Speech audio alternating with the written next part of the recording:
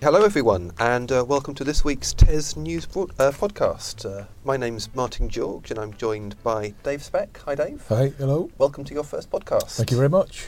And Ed Dorrell, welcome to your millionth podcast. Good afternoon. Lucky listeners. Wanting to start off by saying a quick congratulations to our colleague Charlotte Sanctuary. You can't be with us today. Because she's probably giving birth? Something like that. Yeah. Charlotte was this week named the Education Journalist of the Year at the British Journalism Awards for Specialist Media. Yeah, such is greatness.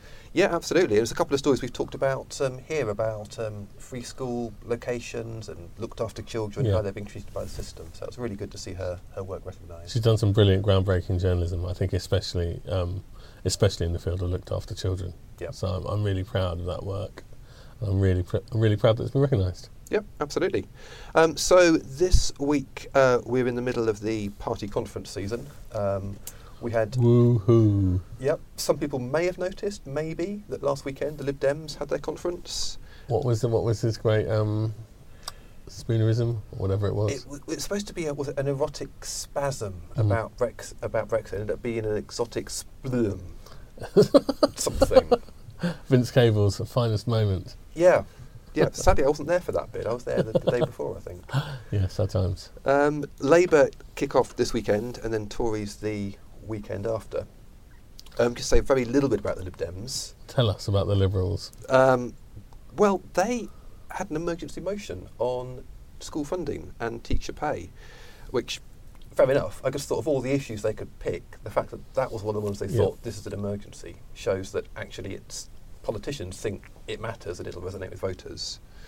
The other thing was just that, interesting, I went to a Fringe meeting with Kevin Courtney, who's You chaired it, didn't you? I chaired it, yeah, and Kevin was on it. He's the Joint General Secretary of the National Education Union, and he was basically saying Lib Dems are the guys who are sort of pushing education policy in the direction he wants, almost wistfully. Why aren't Labour doing this?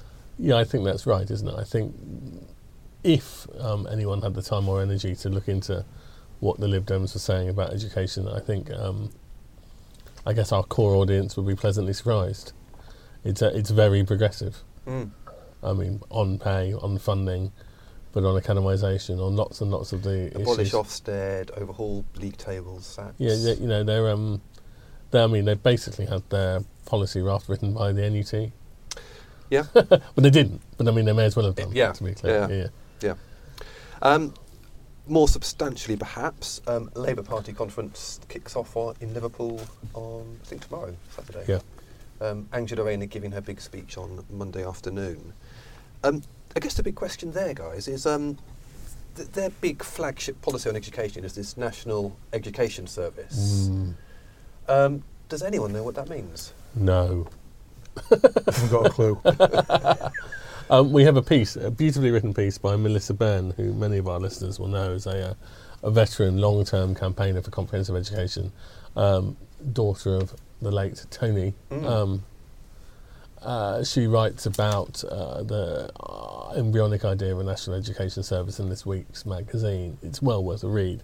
I mean, it tells you something, but it also tells you what's... it's a bit like the Rumsfeldism, isn't it? It's like there are known knowns, known unknowns, and unknown unknowns. And in the sphere of the Labour Party's National Education Service, I think we're mainly still dealing with known unknowns and unknown unknowns. But from Melissa's piece, what you would take away, I think, is that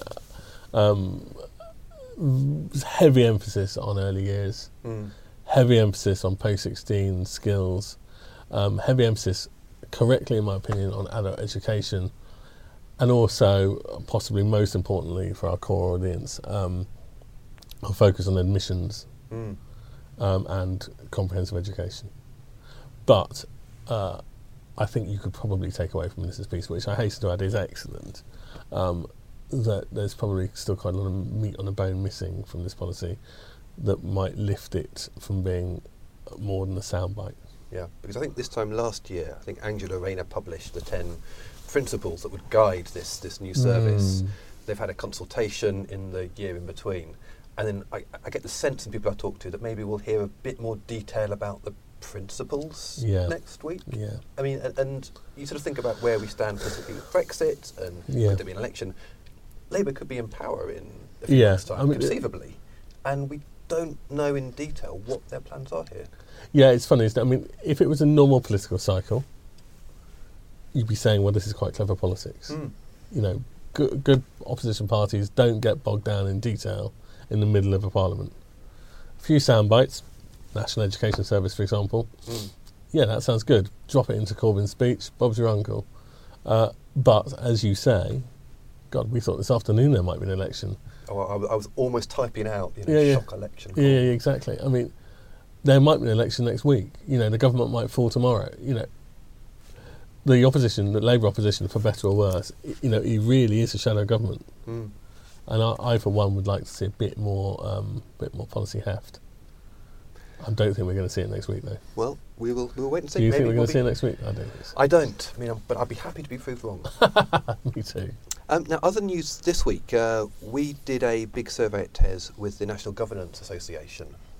Over 5,000 governors took part. It's an annual thing we do. And it asked a whole series of questions about things like school funding, teacher recruitment issues, governance, nitty-gritty bits and pieces.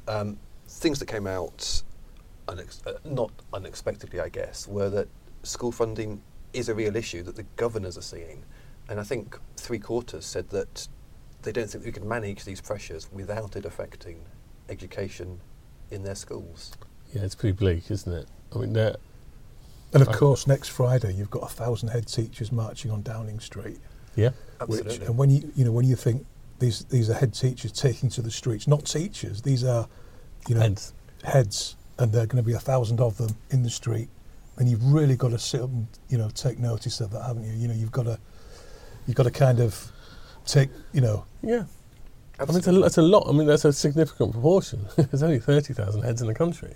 That's a significantly large number. They obviously feel very strongly that they've exhausted every other kind of avenue, and they're leaving their schools without leaders for the day. Yeah. And, they're coming from all over the country, Cornwall, Cumbria. It's being led by Worthless. That's right, with a question mark. Yeah. Yeah, they've made quite significant noise, haven't they? They've been a really effective lobbying organisation. I've been really impressed.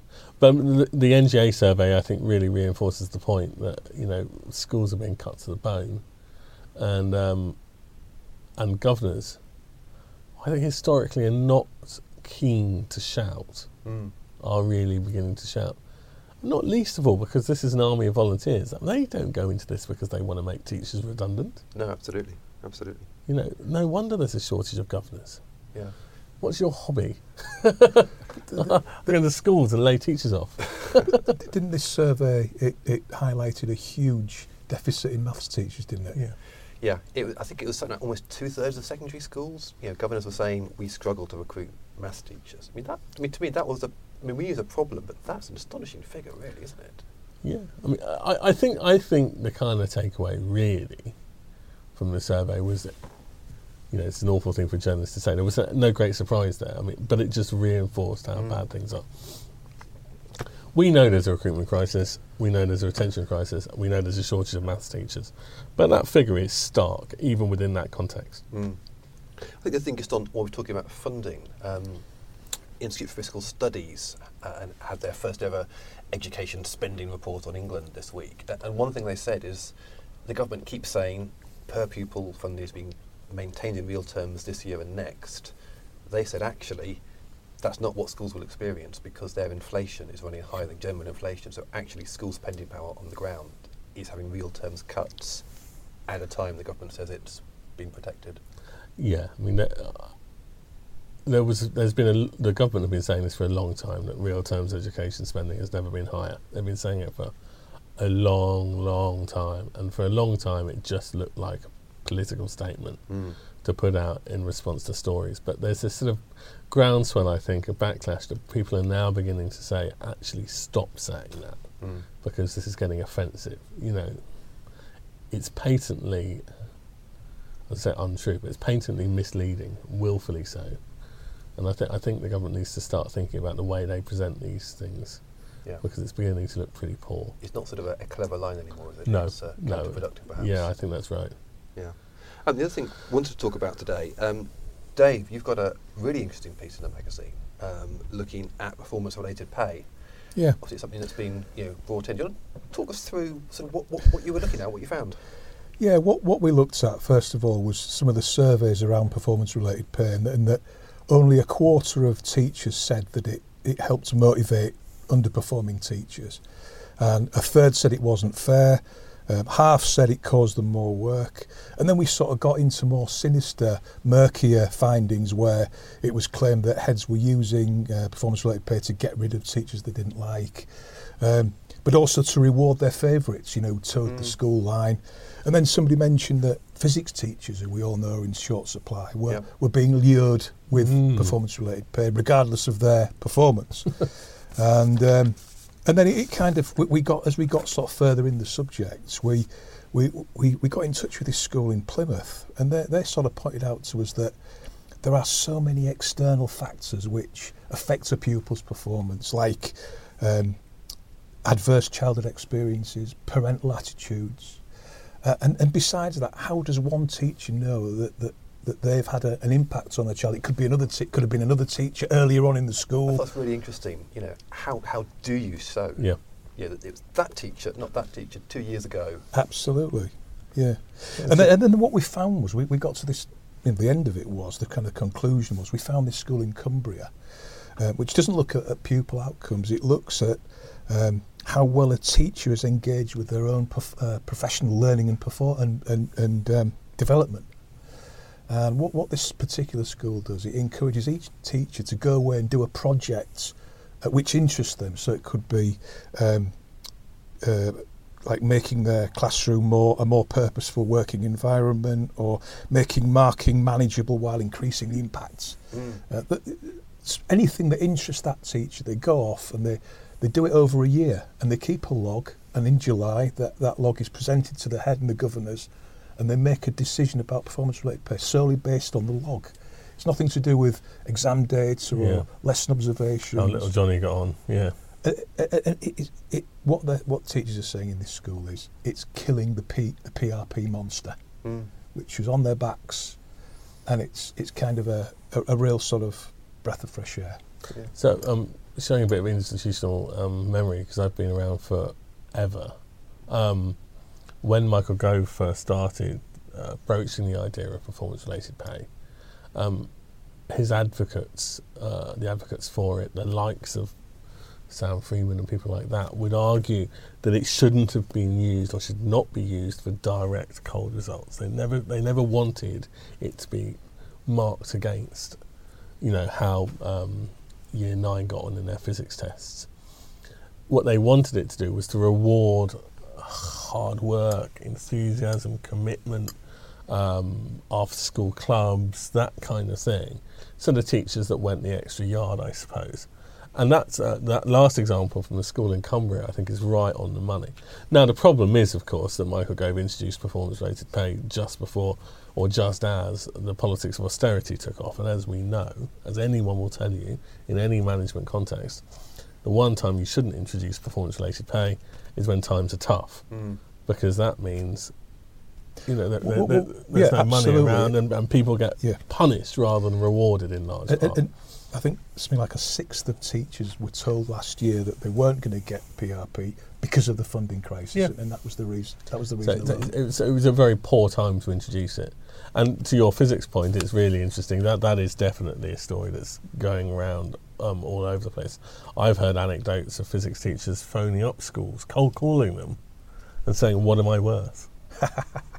What package can you provide me with?" There was one school was paying something like £277 a day for I think it was a physics teacher last year, and this is a story we had before I was here, but end of last year, which is an astonishing amount for a supply teacher. They were paying an agency, not the teacher, and you don't know how much the teacher got of that. But of course. Big cost. The other thing, despite the concerns you raised in the article, or other people raised, the fact that academies who don't have to bring in PRPs, 2/3 have chosen to. Apparently so, yeah. So does that suggest it's popular with management and senior leaders? I think it can be a useful tool, perhaps. My instinct is it's exactly the issues that we've just talked about. Is that academies aren't immune to funding cuts. They're not immune to staff shortages. It's a way of dealing with those issues, I suspect. I mean, not everyone would agree with me, but I think you'd be hard-pushed to say that there are many academies that are wildly more right-wing in their HR policies and salary policies than normal schools. I think it's just the same issues that... It's just a tool that they can use to address some of the problems that they might have. Yeah, I could be wrong. Yeah. Great. Okay, well, look, thanks very much, guys. And stay tuned to see all the details of the Labour's National Education Service. Yeah, absolutely. It's going to be everywhere. It's going to be great. Excellent. See you next week.